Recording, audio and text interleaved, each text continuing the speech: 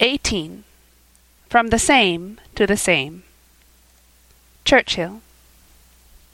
My dear Mother, I am very glad to find that my description of Frederica Vernon has interested you, for I do believe her truly deserving of your regard, and when I have communicated a notion which has recently struck me, your kind impressions in her favour will, I am sure, be heightened. I cannot help fancying that she is growing partial to my brother. I so very often see her eyes fixed on his face with a remarkable expression of pensive admiration.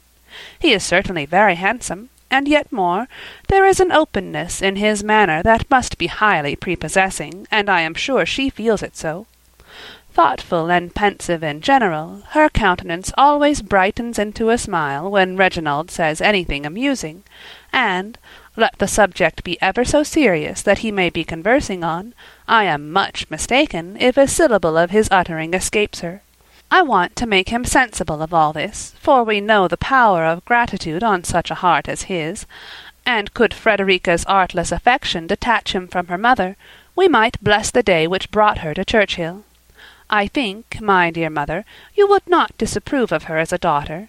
She is extremely young, to be sure, has had a wretched education, and a dreadful example of levity in her mother, but yet I can pronounce her disposition to be excellent, and her natural abilities very good. Though totally without accomplishments, she is by no means so ignorant as one might expect to find her, being fond of books, and spending the chief of her time in reading. Her mother leaves her more to herself than she did, and I have her with me as much as possible, and have taken great pains to overcome her timidity.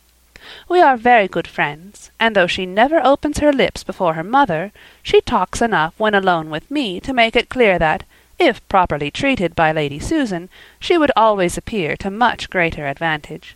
There cannot be a more gentle, affectionate heart, or more obliging manners, when acting without restraint, and her little cousins are all very fond of her. Your affectionate daughter, C. Vernon.